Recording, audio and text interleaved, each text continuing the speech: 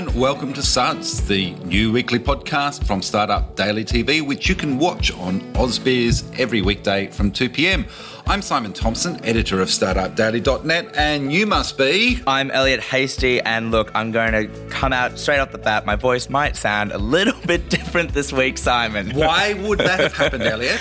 Look, Mardi Gras came around. It was a fantastic event. I mean, we've obviously seen all this rain that Sydney has been getting this week, but on Saturday it was clear blue skies and just honestly had a great time, but I'm pretty sure I'm still recovering. Elliot, I take that as a sign that God loves diversity, because it was spectacular in this deluge that we had an entire afternoon and evening of no rain. So thank you to whoever is running upstairs, because it was great. It was great to see you having such a great time. It's great to see you back here, slowly coming back together after such a fabulous experience. And it's almost the weekend, so, let's do it all again. But now, speaking of return to work, Elliot, this is where we're going to get straight into it with Google, the big news this week. Yeah, so they are returning to their offices after nearly 2 years. And it's interesting that we're talking about this, Simon, today, because one of my friends works at Google in the office in New York, and he put up on Instagram 2 photos of his lunches that he's had. And oh my God, I would work at Google in a heartbeat. I would never not be in the office. I mean, that's been part of the sort of depressing thing about working from home for the last 2 years. You wander over, you look in your fridge, and you kind of realise it's just a little bit barren and the leftovers aren't particularly good. And those times where you normally would have ducked down to a sandwich bar or whatever your favourite takeaway is, here at Barangaroo where we're based, you can get fish and chips, you can get a range of Asian, the Burke Street Bakery's there with its fabulous sausage rolls. So much choice, we're spot for it. But when you're at home, it's kind of like, a limp lettuce and maybe a leftover piece of cheese. And I think that's, they're doing the hybrid work model, so everyone can sort of choose how they want to go about it, I guess. I mean, what are your thoughts, Simon? How would you prefer to do the work? Well, as you know, we're in here every day. The show is done in the studio, so we have been. But, of course, many of the team at Pinstripe, which is where Startup Daily is published, have been working from home over that period. I've actually loved coming in and hanging out with you guys. I know that writers like Casey Newton are railing against this, and, he points out some of the flaws in the logic. But I do think we are social animals, and I think it's a necessary part of how we operate as teams. I really think it's interesting that Google is sort of setting this benchmark of at least once a week. So you do get that really interesting shift in how one of the biggest and, most successful tech companies in the world is approaching what has gone from a necessity to, in some ways, an experiment now. And we're just going to have to see how it pans out, how everyone feels. Temperature checks. It will be really interesting whether it also sets the benchmark for others, because, of course, Joe Biden last week said that the vast majority of federal employees will return to office during his State of the Union speech. So all of that stuff is really happening with everyone getting back in.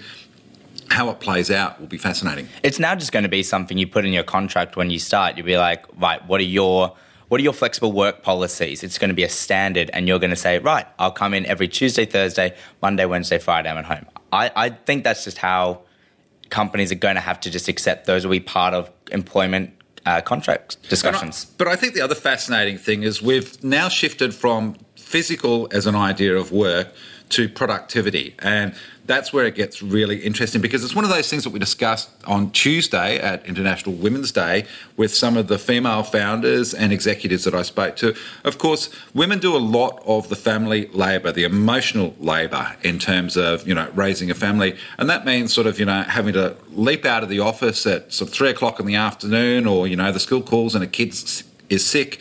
All of that sort of stuff. It's a little easier to do when you are working from home. But, of course, you still get your job done. That's the extraordinary thing I've always noticed about women. Give them a limited amount of time, they'll get twice as much done as a bloke. We no longer need to just sit at the desk. Now, one of the other stories, Simon, that came across the desk was, of course, about Klarna, mega unicorn, but much of this growth came at quite a cost. Yeah, look, it's really a fascinating piece that I was actually reading in TechCrunch this week, which just points out the issues all around what's going on, because, of course, the company is worth an astonishing, I think, $45 billion US. The CBA backed it very early on, so it's done quite well out of this meteoric growth. But the whole thing is it's starting to flatline, and what they talked about was how, the company itself generated a $1.375 billion in revenue in US dollars in 2021, but had a $658 million operating loss and a $709 million net loss. Now, we're seeing similar numbers with the likes of Afterpay. We're now starting to see consolidation in terms of those BNPLs coming together. And Sezzle, yeah. We're going to see a lot more of that and a lot more partnerships going along the way because, of course, we've seen the share prices drop. There's a real sense that we're in a new sort of tectonic shift in terms of how BNPLs are operating after this meteoric rise over the last couple of years. And I think there is a place for them. I mean, I know some of my colleagues out in AusBiz would disagree, but I certainly know that there is a place for them because people don't want a credit card. And this gives people the accessibility of paying things off as they go along. And some people just genuinely like the checkout experience because you can click on your iconic order, Afterpay, boom, it's done. The money will come out of your account similar as it would anything else, but it's just easy. But here's the other fascinating thing. You remember I made a little bit of a joke the other week when Klarna announced it was introducing its Pay Now feature here in Australia. It's been going around the world for a while now. Fascinating statistic out of that. 60% of Klarna users use the Pay Now. So really, we're just talking about a payments platform. We're not talking about the BNPL part. We're just figuring out how we're going to pay the bill. They just want young, fun things to do. And one of those young, fun things is, of course, cryptocurrency, Simon, which you had quite an extended chat about the regulation side. Well, just as Snoop Dogg is to Klarna, I'm thinking Senator Andrew Bragg is to crypto. And, of course, he gave a major speech at the blockchain conference last week. So we had a little bit of a chat with him about what was going on. And one of the questions I asked him was about regulation and balancing that with innovation. Now, as he makes the point, there's around about 600 exchanges running around. Here's a really fascinating number. What he said was he expects there might be 20 or 30 left after regulation comes in. And he's talked about what they're going to do around consultation for capital requirements. Here are his points. We will need to do a lot of detailed consultation on what sort of capital requirements, for example, would be appropriate. Now, there needs to be a fixed amount, but also a variable component. And I think that gives us great flexibility because I'm very conscious as a small government person that we don't want to eliminate new players and we don't want to create artificial barriers to entry. But we have to be honest, Simon, and be clear that in putting in place a capital requirement, there will be a big consolidation of the 600 digital currency exchanges. And we might see as few as 20 or 30 in the future. And so that is the trade-off we're willing to make in order to protect consumers. And that's where we have decided to go as a country. We have decided to regulate crypto, not in the exact same way as every other financial product, but we have decided to regulate it. And there are trade-offs and governments need to be honest about those trade-offs. And I think the interesting thing is he does say, there will be consultation, but the government needs to be honest about, there will be trade-offs. Not everyone's going to be happy. It's as simple as that. But also the industry is clamouring for it.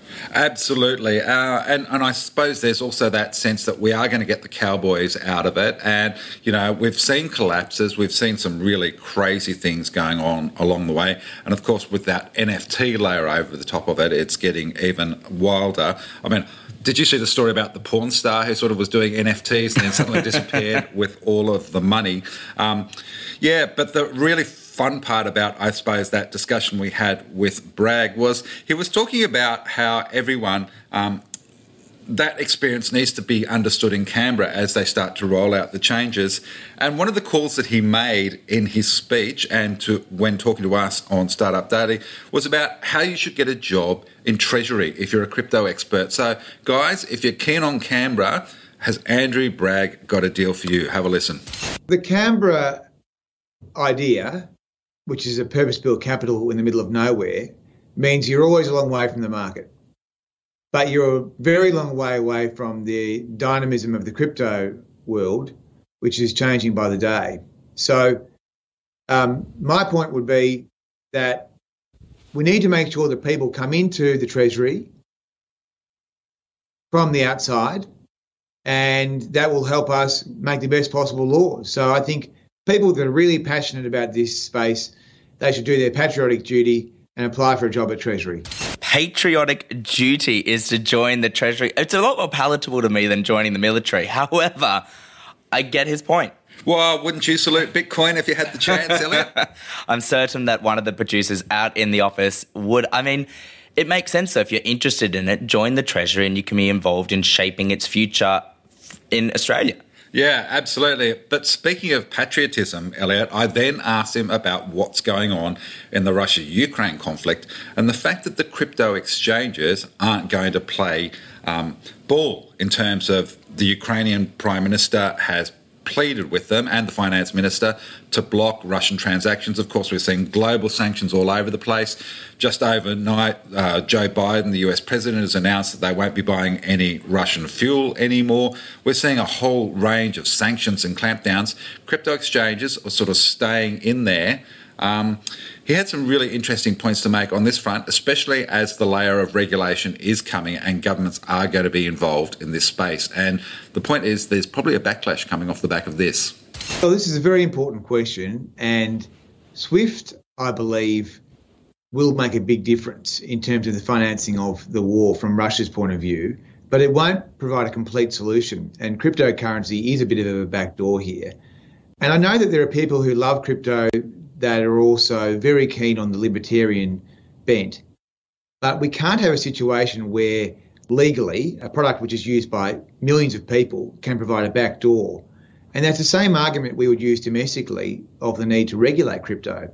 So I would expect that governments which have regulation in this space would ask market operators to switch off Russian crypto users just as we would a normal financial market. I think that is an entirely reasonable proposition and another reason why we need to have a stronger set of regulation in this space. We have to be honest about this. We are crossing the Rubicon. We have decided to regulate crypto. It's not going to be the Wild West, and therefore the normal expectations will apply. It's certainly an interesting space, one that we will be watching, certainly in Australia, but even in the US. Elizabeth Warren has just started to draft legislation to stop crypto being used to avoid sanctions. There's one crypto exchange that's blocking new applicants for it, so CoinZone. It's pretty small by sort of big standards, but the tide is slowly turning, I think, on those exchanges. Absolutely. If you click on Russian oligarch when filling out your application, you won't be allowed to sign up. Now, one of the conversations I had on Friday, Simon, was with Peter Goldsworthy, who's the general manager of startups over in Down Under, in Launchvik. And they are creating more and more unicorns, which is just simply outstanding with their plan 30 Victorian startups into unicorn, Simon. 30 by 30 is the name of the program. It's going to be a free program and it's going to help companies that are really looking to go to that next level and to get to $1 billion valuation achieve that. Really ambitious because, of course, what they're talking about is there's about 19 around at the moment in terms of unicorns. Think of the likes of Airwallex. But they want to get it to roughly 50 by 2030. So how are they going to do that? Well, the really interesting part is it's not anything particularly sexy. There's no secret sauce. It's actually dealing with the basic housekeeping of building a company. So he just explained that, I think, in a really clear way here. As a serial founder, I've experienced firsthand that moment that you raise a large round and suddenly the growth ambitions of the company are 10x's. And yet the support functions that enable this growth, they're lagging at 1x. And namely, those are the HR, ops, and finance functions. So 30 by 30 is a fully subsidized program. What we're aiming to do is to free up the founders' time, building up the scale-up's capability in these three functions. It was very clear. At first, I thought, you're just going to give them all $1 billion. Victoria somehow has that money. They're going to hit this 30. But thank you, taxpayers. Yeah, it will be incredible to see how it goes, the companies that come out of it, because in the end of the day, it does benefit the sector. And I love the ambition of this. I love that Launchvik is getting involved and helping these companies with something that is kind of quite basic. And, of course, it's that forward-thinking aspect of government where you are saying, OK, if we help you do the sort of basics that we kind of deal with on a daily basis, you're going to be successful. Hopefully you'll make enough money to pay tax and everyone will benefit, not as well as the jobs that it will bring along the way. And, speaking of capital raises, there was an edtech one for Fred, which was led by French French VC. So we're going internationally, of course, for some of our startups. Yeah, and the great thing about that is it's an impact VC founded by a woman many years ago with expertise in this space. But Fourth Rev is a really fascinating company because they're trying to sort of bridge the digital skills gap and get people into the space quickly with really clever courses. And one of the ones that they've done is a partnership. They're called Career Accelerators. They've done one with the London School of Economics. They're talking to Australian universities. The whole idea is sort of talking to the tech sector, finding out what they want and need, shaping the courses accordingly, and then them being delivered by tertiary institutions. Now, Omar Da Silva, the founder, talked about this capital raise, and I thought it was a really fascinating conversation because what he took us through was not only when to raise and thinking about that, and he's honest to admit there was a little bit of guesswork, but what's really fascinating is, of course, that he has attracted capital from around the world for Fourth Rev. Here's what he had to say about that fundraising. The fundraising process was a really interesting one. Our seed round was led by Reach Capital out of the US. And as the business started to hit the milestones that we'd set out to, and the time was becoming right to set out for our Series A, we had the conversations with Reach and our pre-seed investors, Emerge Education out of the UK. And as a team, we started asking the question, when is the right time for us to go out? And we had to make some guesses, to be honest, some educated guesses, of course, but guesses nonetheless, because there was a new product that we were taking to market with the London School of Economics, as you mentioned. In that, we were sort of trying to balance out the runway that we had and when was too early to go out for the Series A and not have enough metrics and data to sort of back ourselves versus what's the right balance of being too late and potentially too greedy where things don't go as quickly or as smoothly as you'd like, and all of a sudden you're under pressure. So where we ended up was making a decision in going earlier rather than later. And as a result of that, taking the time to speak with as many funds as we could to get the best fit. And that meant that we spoke from everybody from Airtree and Blackbird here in Australia to plenty of firms out of the US, and then ultimately landed on EduCapital, as you mentioned, which is Europe's oldest and largest edtech fund, started by a couple of amazing women with a really strong focus on impact, which was aligned very, very nicely to our business. And so that sort of continued strategic value that we could get from our investors was really important to us as the business continued on its global expansion. We've now got the UK, Europe, and the US covered with our strategic investment. It is great because he's directly addressing with the startup, obviously, that skill shortage that we talk about all the time here, that's only going to grow as well. And it, is some really interesting insights into his fundraising process. Yeah, absolutely. And, again, there was another big bunch of raises this week and a couple of ones that I really, really loved from women along the way. The other side, of course, of raising is the investors. And one of the people we spoke to for International Women's Day was April Allen, the co-founder of Tractor Ventures. She did that with her husband, Matt. Hi, Matt, if you're listening. I know he was incredibly proud of his wife on the show on Tuesday. And so I asked her how they got into investing because they started about 10 years ago. They put around about $500,000 into assorted companies over those initial years before they founded Tractor. And she told the story, and I think it's really interesting about how a couple works in approaching something like investing and risk. My husband and I started investing together from our household equity through our self-managed super fund. So that was about 2012, I think it was, when Xero dual listed on the ASX and the New Zealand stock exchanges. So that was our first capital that we could start using. And from there, we were able to continue investing in tech startups. Back then, it was called Practice Ignition. They've just rebranded as Ignition. Yep. And so on. So I was the more conservative partner, I guess, in that decision making. But I had a sense of, without knowing it at the time, our risk profile, if you like. Yep. Because I was sensitive to Matt's moods around our household finance. So if he was interested in something shiny, I was the second check about, you weren't feeling that confident a few days ago, so where are you at now? So that's where it began for me. Certainly what a great great team, and, you know, they just started because, you know, their first investment was zero. Imagine that. Well, you know, you kind of... It's pretty much a 10-bagger off the go, isn't it? That's kind of like, you know, winning the grand final in your first footy season. I think that's just absolutely amazing. And then, of course, what is now known as Ignition, Practice Ignition, was another one that they invested in. More recently, they've been backing Mr. Yum, of course, female-led company, which has had astonishing growth in recent years. But the really interesting thing about Tractor is it's the alternative to equity venture capital. Normally, you know, you're cutting up the pie and handing over a slice to the VC.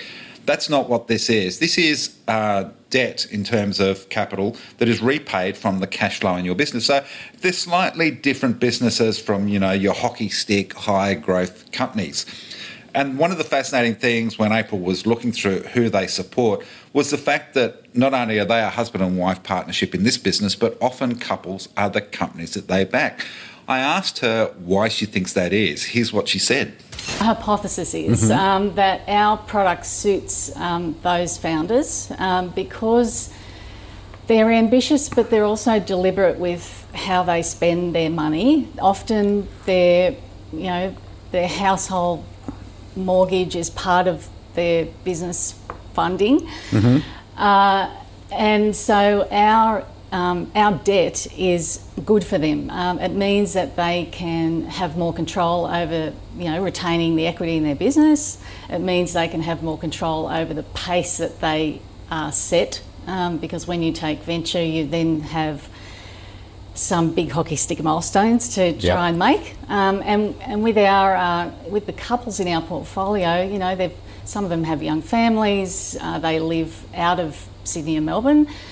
So there's other life factors where our funding makes the most sense for their situation. Some really interesting insights for them, how, you know, people do require different things for different situations. And it was sort of similar to another conversation you had on International Women's Day with Stella from CannaBuild, who, you know, she was saying that she created this thing partly for her family. Yeah, absolutely. I just kind of had a hint when I was sort of, again, thinking about this thing of how families operate. Really smart woman. This is her second construction startup, but of course she got into the space because she was surrounded by family who are involved in construction. And I did at one stage ask her whether she did this just to sort of try and get her husband home a little bit earlier to maybe help cook dinner, bath the kids, do all of that, because of course we all feel work pressures that can impinge on family time. She sort of said, yeah, that's actually one of the reasons why she's been so innovative, because to explain CannaBuild, what it is it's raised $8 million in a Series A that it announced this week. But what it does is enables you to basically quote and take your customer through a construction project on a site. So it might be a house, it could be a pool, it could be a shed, it could be one of those granny flats, which actually was the project that Stella started with her first startup. But because it was International Women's Day, Elliot, I did want to finish by asking her about her message for women who want to have a crack in the technology and startup space, because, of course, she is in a male-dominated industry, really being a pioneer and carving out her own path.